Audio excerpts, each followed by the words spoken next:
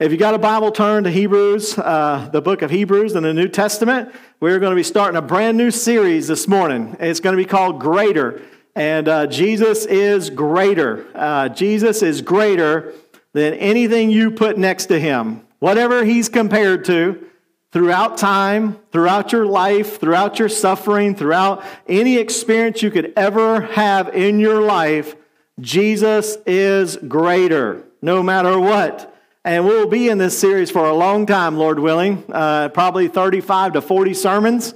I've never went through this book because it takes a long time to get through it. A lot of things in Hebrews is tough. It's things you wrestle with, things that we're going to wrestle with. It's a great book of the Bible. Many people consider it one of the masterpieces of the New Testament. Someone said it begins like an essay, it continues like a sermon, and it ends like a letter. So it gets you really, really deep. It exhorts you really well, and then it kind of smooths you back out towards the end. It kind of has a soothing tone towards the end of it. So an essay, a sermon, and like a letter, it's very unique. It's fascinating. It's kind of like wading out into the ocean where you're tracking along and you think, I got this. This is pretty easy. This is practical. This is what I understand. This is what I know. And all of a sudden the bottom falls out. Next thing you know, you're trying to get back to shore really quick, right? That's the way it is studying the book of Hebrews. It is very practical. It's very easy to read. And then sometimes you're like, wow, this is deep. This is like something that's very hard to understand. And you kind of get lost in it. And it's, like I said, something that's going to be challenging, something that I'm not going to have all the answers for. I know you might let you down to think that I don't have all the answers, but I don't. But I got good news. No one else does either, all right? There's no one who has all the answers. There's no one who says they know all the answers except God. If someone tells you this, hey, I got all of the Bible figured out. I got all of the things to know in life all figured out. In the South, we just say, bless your heart, right? That's what we say. In our minds, we say their biscuits are kind of gooey in the middle. You know what I mean? Like they don't quite have it all together. And it's fine to wrestle with these things. And maybe even here this morning, you are wrestling with things in your life. You have questions about things. You have some reservations about things, about the Bible, about God, and that's okay. Circumstances in life and experiences through life sometimes bring us to that point. And I think more than anything through this study, the exhortation is wherever you are, move forward. Wherever you find yourself, try to take the next step. Try to take that next step of faith. Trusting God enough that even if you're flat on your back, try to sit up. If you're sitting up, try to stand up. If you're standing up, try to walk. If you're walking, try to run. If you're running, try to sprint. Wherever you are, try to take that next step. Try to move forward wherever you are. Never give up the fight. Always try to pursue your faith in God. Always try to pursue and go forward, not backwards. Don't go back, because whatever you're tempted to go back to is not greater than what you have in Jesus Christ. What you have in Jesus Christ is greater than anything you could ever go back to. And Hebrews as well here is unique because it doesn't identify an earthly writer. We have identified for most of the books of the Bible, or almost every one of them except this one, an earthly writer. There are some great guesses that scholars make. Some say it was traditionally Paul that wrote this. Some say it was Luke that wrote this. Some say it was Mark. Some say it was Barnabas. And then some say it was Apollos. I am the Apollos category. I believe Apollos wrote this. I think he had the intellect. I think he had the style. The style of Greek here in the Hebrews is not 90% of the Greek words that you find here in this study, through the study of Hebrews and the Greek, is not found anywhere else in the New Testament. That's one of the reasons why I don't think Paul wrote it. Paul wrote in a very common language of Greek, in a very certain dialect, in a certain manner and style. And you don't see that in the book of Hebrews. You see something a lot deeper, a lot more classical, a lot more intellectual. And that's why I think it's Apollos. If you don't think it's Apollos, you can be wrong. That's okay. That's all right. I talked to Jamie this morning. He thinks it was Luke. That's fine. It could be Apollos. But one thing's for certain. Without question, this is the Word of God. That's the most important part. You know, we can have different writers, but the author is God. We know that. We know this is Scriptures. It's inspired. It was God-breathed. It was from the Word of God. And as we read through it, we realize it's congruent. The message in it is the same as throughout all the other books of the Bible. And even though we may not know the earthly writer, we know the author was certainly God. And when you think about our Bible, what a powerful Word of God we have, right? 66 books. Around 40 authors from different backgrounds, 3 continents, over 1,500 years. And we've taken this collection together, we've put it together of all these different types of people. We have people like Isaiah, who was a prophet. We have people like Ezra, who was a priest. We have people like Matthew, who was a tax collector. We have John, who was a fisherman, and Paul, who was a tent maker, and Moses, who was a shepherd, Luke, who was a doctor or a physician. Penned all these years, over 15 centuries, and we find one congruent message about the one and true God and about the Savior, Jesus Christ. What a message we have. What a treasure we have in God's Word. And for me personally, it's comforting because when I go to God's Word, I know it can speak to my life. I know I can hear from God. I know it is His written revelation to me. And it also gives me confidence as a pastor to be able to stand up here and confidently proclaim to you to check it out, to read it, to go home and test it, to look at it in your life. And I know it stands, and I'm confident it stands because it was not written by man. It was authored by God. It is the Word of God. We should treasure it. That's why you need a copy of the Bible. That's why you should study your Bible. That's why you should mark your Bible. That's why even if you have a phone or you have an iPad, you should have the Bible app on it to read it, to know it, to consume it. It is God's Word. That is one reason we study the book of Hebrews. Another reason we study the book of Hebrews is it's intended to be an encouragement. We realize that these people were in extreme suffering and pain, and it's meant to encourage them. It's encouraging them to move forward. Hebrews 13:22 says, I appeal to you, brethren, the last chapter, bear with the word of exhortation. That means take it and put it to work in your life to move you forward, to encourage you. Hebrews 6:1 says, therefore, leaving the discussion of the elementary principles of Christ, let us go on to perfection. The word perfection means maturity, but the most important phrase there is let us go on. Let us push forward. Let us move together. And listen, as Christians, we must realize and we must understand in our life, not everything's going to be sunshine and roses. Not everything's going to be something you can control. And let me tell you, those who like to control everything, we realize there are some things outside of our control. And you can tell those who really like to control and like to put things in a box, they're probably taking notes right now. And they got bullet points, and they got numbering systems, and they got headlines, and they got all these things, right? And it really, really messes with people who like control when they realize some things happen in your life that's not in your control. And they get outside of your control, and you may not desire them, you may not want them, but they come to your life. They happen.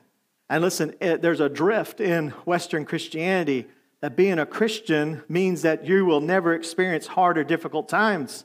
We have bestseller books called Your Best Life Now. We have bestseller understandings of you be healthy, wealthy, and wise. We have those who will say, be a Christian. You're going to be loved by all and liked by all.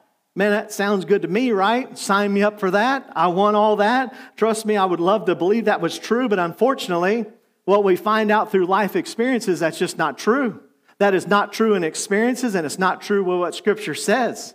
Because what we realize is people who love Jesus struggle with finances. People who love Jesus struggle with health.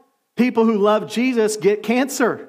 People who love Jesus loses loved ones. People who love Jesus face trials and persecutions. People who love God get hurt and they're done wrong. People who love God have children who have problems and issues. And unfortunately, those who believe this health and wealth style Christianity, when hard times hit, when difficult times comes, it shocks them and it shakes their faith, and they're not on solid ground, and they realize that as they suffer, they begin to wonder, is there a God? Does He care about me? Why is Jesus Christ not helping me? I thought becoming a Christian gave me a pass on all this hard stuff in life. But listen, the experiences of life bring you to the conclusion this will happen. And times will come and you will struggle. But the message of Christianity is to push forward. that whatever you experience and whatever you go through is to keep moving towards God because Jesus is greater and the conclusion is going to be greater and better than anything you can have of this world. And we may not immediately see it, but eventually we will see it as the kingdom of Christ comes and Jesus conquers and we will as well. But until that day, until that happens, you need to strive. You need to put one foot in front of the other. You need to keep pushing forward regardless of your circumstances and your trials. And every wedding that I do as a pastor, I love to share Matthew chapter 7, which is a part of Jesus' Sermon on the Mount. He gives an illustration of two foundations. He says in verse 24, he says, "Therefore, whoever hears these sayings of mine and does them, I will liken them to a wise man who built his house on the rock. And the rain descended, the flood came, the winds blew and beat on that house, and it did not fall, for it was founded on the rock. But everyone who hears these sayings of mine and does not do them will be like a foolish man who built his house on the sand. And the rain descended, the floods came, and the winds blew and beat on that house, and it fell, and great was its fall." You see this? Two types of people, but one thing in common. Both types of people, the rain descends, the flood comes, and the winds beat on that house. Whether you obey God or you don't obey God, whether you think you're the best Christian or the worst Christian, whether you don't believe in God or whether you don't want anything to do with Christianity, wherever you are in this life, one thing's going to be certain. The rains are going to come, the floods are going to come, and the winds are going to come. The question is, what is your foundation? Because Jesus says if your foundation is on the sand, when it beats on it, it's going to crumble, and great will be the fall. But yet, if your foundation is on Jesus Christ, and it's upon His Word, and it's upon the faith and trust in Him, then when the rains descend, and the winds come, and it beats on the house, and it beats on your life, that it will stand because it's founded upon Jesus Christ. And the greatest question of life, the greatest question that comes out of Hebrews is, who is your foundation? What is your foundation? Is your foundation made of sand? We think about some things people build their foundation on made of sand. Is it built upon religion? Do you feel or believe that you can work your way to God? Do you feel like you can attempt to reach God somehow? Or do you feel like maybe I'm just got to be a good person? And if I'm a good person, more good things will happen to me than bad. Well, listen, it doesn't work out that way. Maybe you're building on material possessions. Whatever happens in my life, I can buy my way out. I can have my own things. I can do my own stuff. But there's going to be a time when someone looks at you and say, there's nothing else we can do, that you're going to die. You're going to leave this world. And then what will money buy you? It will buy you nothing. Sometimes we say it's popularity, it's relationships. All those things are sand.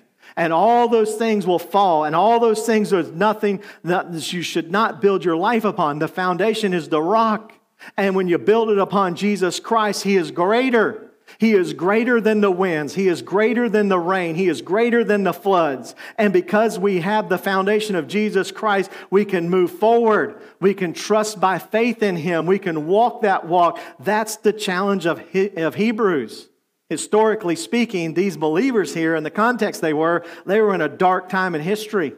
They were in the beginning of when the Christianity was spreading, and many of these were Jewish believers. They had known the ways of Judea's system. They knew the Jewish ways, but they had come to this faith in Christ, or what they understood to be the gospel message. And they had turned from their old ways, and they began to say they were Christians. But as they said they were becoming Christians, all of a sudden there was a great opposition. All of a sudden, families were coming against them. The government started to come against them. Rulers and kings started killing them and martyring them and telling them that they were all wrong. And then comes the suffering. And then comes the pain. And it comes the heartache. And they looked to the message and they said, wait a minute. We didn't sign up for this. We heard about salvation and we heard about heaven and we heard about the good, happy by and by. But we're in the nasty now and now. This is not what we signed up for. We'll be better off to go back to be Jews. We'll be better off to go back and just believe that this Jesus was not the Messiah, that He was not the coming one, that this message is not really what we want, and they were wanting to turn back, and some of them were. They actually had organized groups of people going around deprogramming Christians who were Jewish people who became Christians, and they were trying to deprogram them to bring them back into a good understanding of what the Jews had to say about God. And, without question today, that's the way we feel sometimes with discouragement and temptations we face. There are those today that has gone through extremely rough and tough times. And it's difficult, and we live in a tough time, and we live in a time to where we are persecuted, and we live in a time where we have facing many times of trials and pain. I think about just the last several years in people's life, and me as a pastor. Over 15 years, the last 3 years have been the toughest of my 15 years. It's been tough because of the persecution and trials that I see people who I love, that love God, that goes through. I see them go through health crises. We've faced a major health crisis in just our country and our world, and even those who we know that's passed away in several years and had very serious health problems. We know that our children are facing things in their life and their schools at early ages, are having extreme anxiety and social struggles like never before.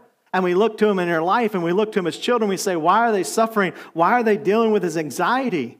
We see those who are Christians who are persecuted for their beliefs, and they're persecuted by systems and organizations and even the government to say, you don't have a right, you don't have a seat at the table to say you believe in God, to say you believe in the design of marriage and family and all the rest.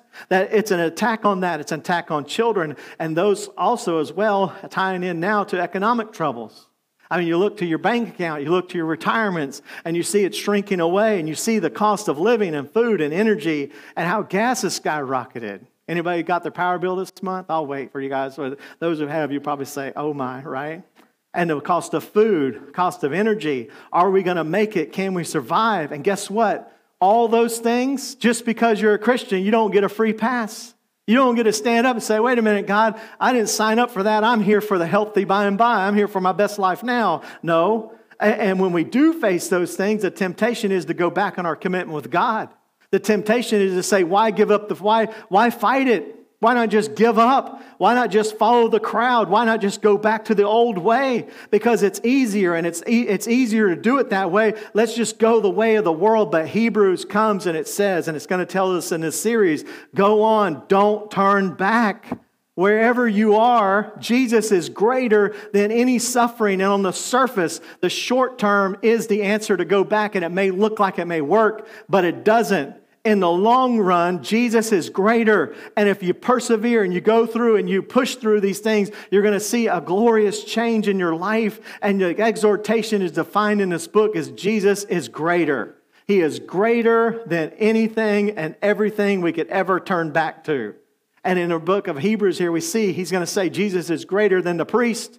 Jesus is greater than the sacrificial system of the Old Testament. Jesus is greater in his resurrection that no one else could resurrect themselves from the dead. Jesus is greater in his salvation that no one has paid the price for your sins like Jesus. Jesus is greater in your destiny and your future as a Christian. That one day you will reign with God and you'll live in heaven with him. He is greater than all that. And whatever you're tempted to go back to, don't fall away.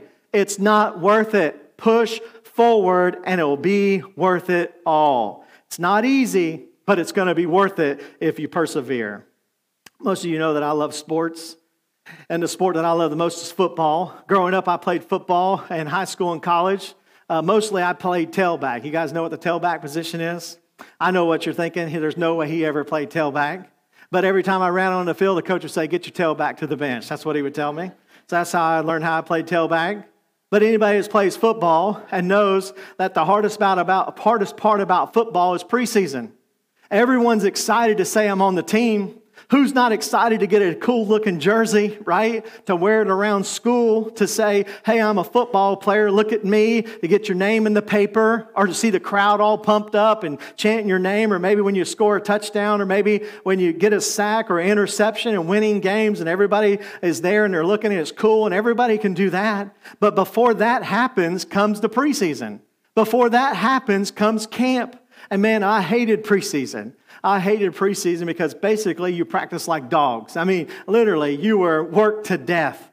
You had to condition and you had to run. And you know, linemen, we don't like to run, right? And you had to do down and backs. You had to do sprints. And on top of that, we had what you call two-a-days. Like one practice wasn't enough. You had to do 2 practices in one day. And you got it. The second practice, they pick around 2 or 3 o'clock, the hottest part of the day. And I thought Florida was bad. Then I went to middle Alabama and realized that's a whole nother hot in the middle of the summer. In the middle of a field in Alabama, it was extremely hot. And there was always that one crazy coach. Do it again. Run another sprint. He didn't run hard enough. He didn't do this hard enough. And as you can tell, as you go through these things, you do it over and over and over again, and you're suffering, and you're going through this process, and all of a sudden you start seeing kids quit. And more kids quit in the preseason than ever did in the season, ever. And during that time, we used to call it the midnight train, because when we get up from school the next morning or for practice the next morning, we'd look, and there was started off over 200 people, and by the end of camp, we'd be down to about 75 people. And all of a sudden, they'd say, you know what? This is not worth it.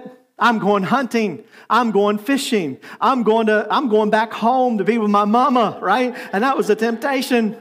And trust me, when they said run it one more time, I was like, I'm going home to see my mama. I'm going home to get her cooking. I'm going home to hunt. I'm going home to practice. And in your mind, it was constantly there. Quit. Don't keep moving forward. Just go home. It's not worth it. It's not worth it. But as a freshman, it's devastating. But by the time you got to be a senior, you knew the game. You knew that what was going to happen. And you knew if you just persevered through the preseason, the season would eventually come. It finally would come to an end. And then you would get the jersey. And then you would get to see the crowd. And then you would get to be able to go out and play. But although all through that process as well, the joy and the happiness of being on the team was greater than the suffering and the pain you endured in the preseason. Unless you was me, like my freshman year in college. I thought we was the greatest team there ever was. We thought we was going to go out and just blow everybody out. I mean, we were the toughest, the baddest, the best team you ever imagined. The first game we played, we lost 77-7. How is that even possible? 11 touchdowns, all right? And we got to work that afternoon. We went back to practice that afternoon. We practiced 6 more days, and the coach says, all right, now we're ready, and we're going to go out there and win this game. And we lost 63-0. I was like, oh my goodness. Man, talk about suffering and enduring pain. But the season as well is where the victory was. And yet, what you realized was you couldn't experience the victory if you didn't push through the tough times. If you didn't survive the preseason, if you didn't keep with the team, if you didn't stay moving forward. That's what the book of Hebrews is all about. It's an exhortation wherever you are. Wherever you are, when you hear about the message of Jesus Christ, the forgiveness of sins, the home in heaven, and you think about all the things that comes with being a Christian, but then on the other part of that, you realize as well that you don't get a free pass. You're going to suffer. You're going to go through trials. You're going to go through tribulations, but you must endure. You must suck it up, and you must dig down deep, and you must turn back, because if you don't turn back, you will get the reward. Eventually, the victory will come, and through perseverance and trusting in God and believing on Jesus Christ, the joy will come. And Jesus is greater than any pain you can go through, and Jesus is greater than any trinket this world has to offer. Think about it. Every tear that you shed, every pain that you have, every sorrow you endure, every painful goodbye, every death that you've experienced with a loved one, every heartache will one day fade away in the presence of Jesus forever. Think about it. Don't miss that. That's what Hebrews is saying. Don't miss that. Now, all that was my introduction. You ready for the message today? All right. I know that was long. You're thinking we're going to be here for 2 hours, but we're not. I see the clock up there. And I already went through it with the early service, so I know I got it. But listen, we think about this introduction to this series, but I want you to think about this in your mind. I want you to read through this book, and I want you to understand that's the encouragement. Push through. Jesus is greater than anything you could go back to in this world. So Hebrews chapter 1, verses 1 and 2. We're only going to cover 2 verses this morning. It says this: God, who at various times and in various ways spoke in times past to the fathers by the prophets, has in these last days spoken to us by his Son, whom he has appointed heir of all things, through whom also he made the worlds. So you see right here in this opening verses of this book, 3 basic things that's going to carry us through all of Hebrews. This is going to carry us through all of Hebrews. It's going to carry you through all of your life and all of your sufferings and all of your trials. You got to remember these three things. These are three things that's going to be part of your life and part of your experience and your walk with faith that's going to help you push through to make it, to keep going, to keep doing it. The first one is this: God exists.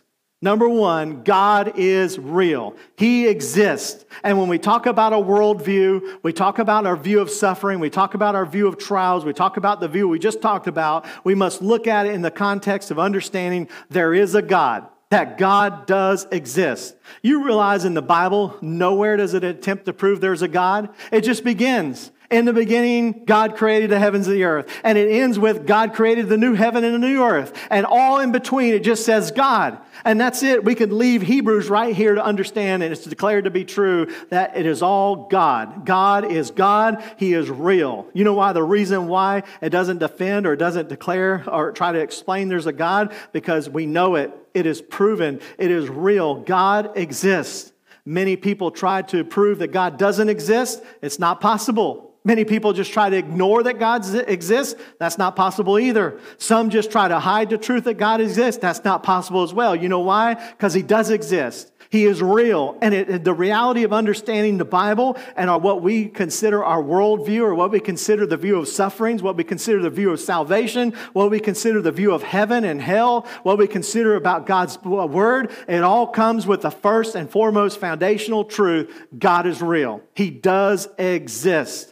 And so when we look to the world and we teach our children about the world, and we teach our children about suffering, we teach our children about persecution, we teach our children about Jesus, we teach our children about the things of God, we start with this one basic truth: God exists. And listen, one thing's solid and one thing must be true from beginning to end: there is a God. And one thing that's the biggest temptation when you go through trials and temptations and you go through some extreme suffering, the first trap that will be set is there is no God. There is no God. And if there is a God, or why is there no God? He doesn't even care who you are, and there's no reason to believe that there's a God. That's the first thing. As we look to Hebrews, we must realize foundation number one: there is a God. He does exist. Foundation number two, we see that not only is there a God, but He has revealed Himself, that He cares enough to reveal Himself to you.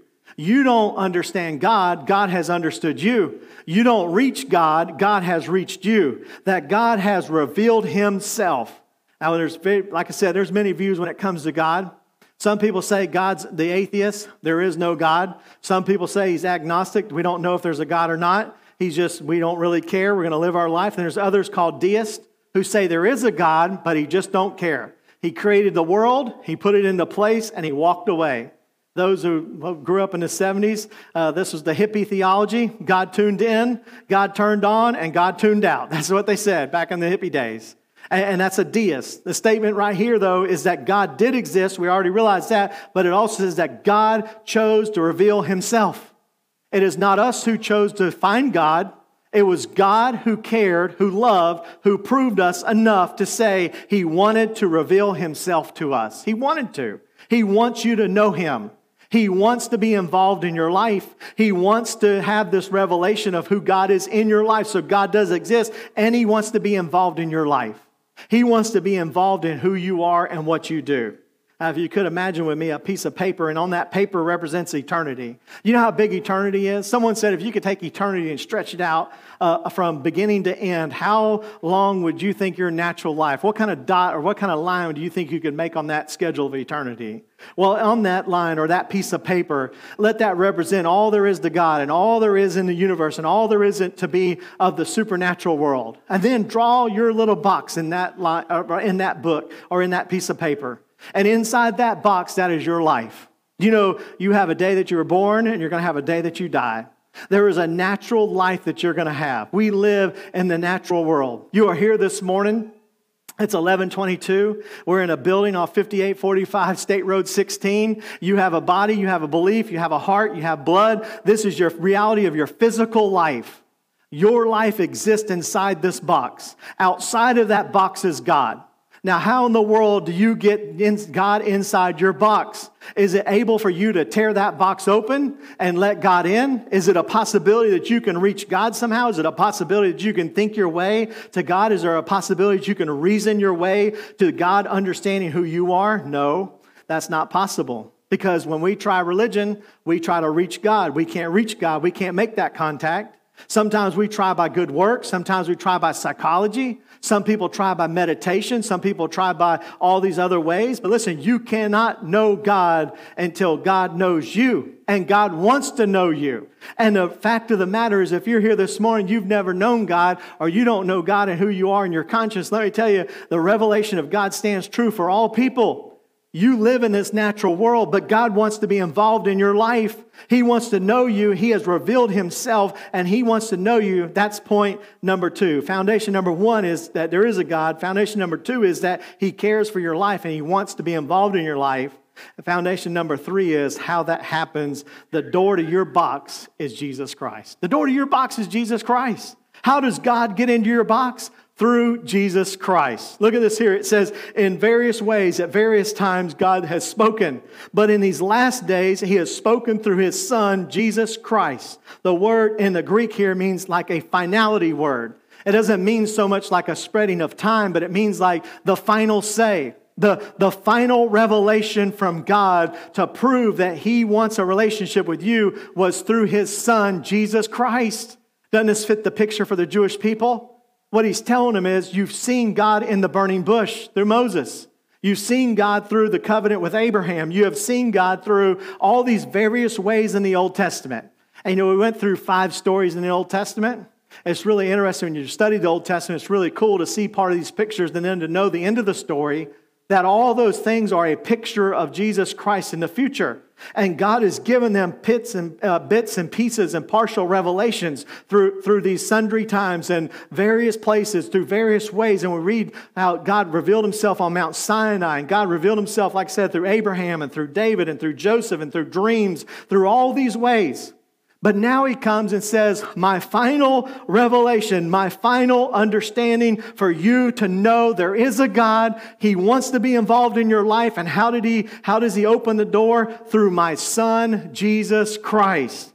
God has spoken his final word through Jesus Christ, and through him we can know God. That's the final revelation from God to man. You know what I always say? God saved the best for last, right? God didn't give us the leftovers. He didn't give us the second plan. This is the plan of God, and his final revelation in its complete view is that Jesus Christ is the door. He is the way.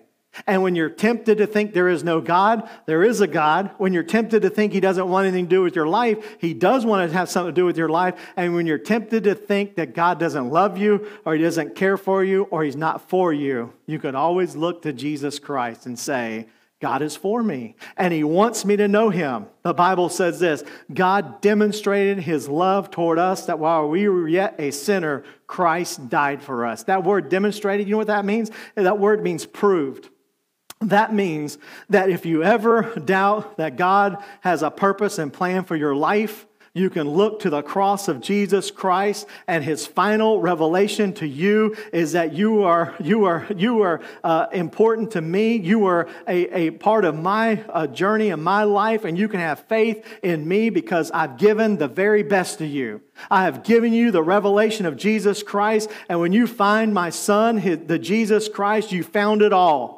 And no matter what you're tempted to give up, no matter what you're tempted to go back to, no matter what you're tempted to believe, know that the cross of Jesus Christ has stood out through history. All of the Old Testament, all of the old saints are going to read here in Hebrews. It says that they looked into and they were curious about the coming of Christ. And now as we look back to the cross of Jesus Christ and we see the price that he paid, without question, we know that God loves us and he cares for us because we have the visible representation of him to this world, which was Jesus Christ. I mean, what a message. And listen, whatever you have in this world, whatever you face on this world, you could always go and say that God loved me and he wanted to be in my life, and he proved it. He didn't just say it, he proved it because he revealed himself in the greatest way possible. And he gave the greatest sacrifice to ever give. greater than any priest of the Old Testament, greater than any payment of blood throughout the whole world, greater than any religion could ever offer. He gave his very best in Jesus Christ, and because he has given his best, I can trust him at my worst. I can trust him in my deepest pain. I can trust him in my darkest hour. I can trust him in the heartaches and pains of life, because in Hebrews as well, we're going to learn that once Christ is in your life, he never leaves you and he never forsakes you. And I don't know where you're at, but maybe you're at the very end, at the very bottom, and it's the darkest time of your life that you've ever had. But I can tell you, when you get to that point, Jesus is there with you. He's there with you. He may not rescue you from your circumstances, but he will take your hand and he will walk with you every step of the way, whatever you face. And maybe it's in your marriage, maybe it's with your children, maybe it's in your health, and maybe it's in the days when you know that your days are numbered and you're going to be meeting God one day. He will be right there and he will walk every step of the way. The promise of Hebrews is not you're going to have an easy life. Not that you're never going to suffer, not that you're ever going to have pain. The promise of Hebrews is that we have the real thing in Jesus Christ. There is a God, and there's no denying that. You can try to deny it, you can try to suppress it, you can try to ignore it, but the reality is there is a God. And there is a reality that God has a plan and a purpose and a meaning for your life, and he wants to reveal himself to you, and that is a fact of matter. You didn't look for God. God looked for you. God has a plan for you. God created you. The world didn't begin with you. It began with God, and he has a plan, and he wants to get in your box. He wants to get in your life, and he so much proved it by giving Jesus Christ the final word. And as you go through these things and you process these things in your life, you know nothing in this world can be greater than that. Nothing in this world. And so whatever you face and whatever you go through, you can always go back to those three things and say, does God love me? Yes. Look what he did with Jesus Christ. Does God exist? Yes, he does. And we know that he created the worlds and he has a plan for my life. Does he want to know me? Yes, because I'm in this physical time and space, but yet there's a supernatural part of this life that God wants to be involved in my life. And yes, God will be with us every step of the way. And so back to the main question we ask, even in the introduction, ask yourself, who is your foundation? Who's your foundation? Isn't if you build your life and your work on yourself, it's not going to last very long. If you built your life and your world upon a religion, listen, if you are Baptist and you don't know Jesus, you're not going to make it. If you're Presbyterian and you don't know Jesus, you're not going to make it. If you're Catholic and you don't know Jesus, you're not going to make it. Whatever you call yourself, if you don't know Jesus and you don't have him in your heart personally, you're not going to make it, because his final revelation is through Jesus Christ. It doesn't matter if you're a member of this church. It doesn't matter if you like me or you don't like me. It doesn't matter who your family is. It doesn't matter any of those things. What matters is, do you know his son? That's where he spoke through. It's through Jesus Christ. And is he the foundation of your life? Because I can promise you, the rain's going to come. The floods are going to come. The wind's going to come, and it's going to beat on your life. And even through life, as you get to the end of it, you're going to realize, what did I build my life upon? Something that's going to last, something that's going to carry me through eternity for the rest of eternity. If you built it upon Jesus Christ, the answer is yes. That's what Hebrews says. Yes, it's yes. And whatever you're facing right now, get up, keep walking, keep trying, keep pushing forward, because it's going to be worth it. It's worth it because Jesus is greater than anything we can have in this world. Let's pray together this morning.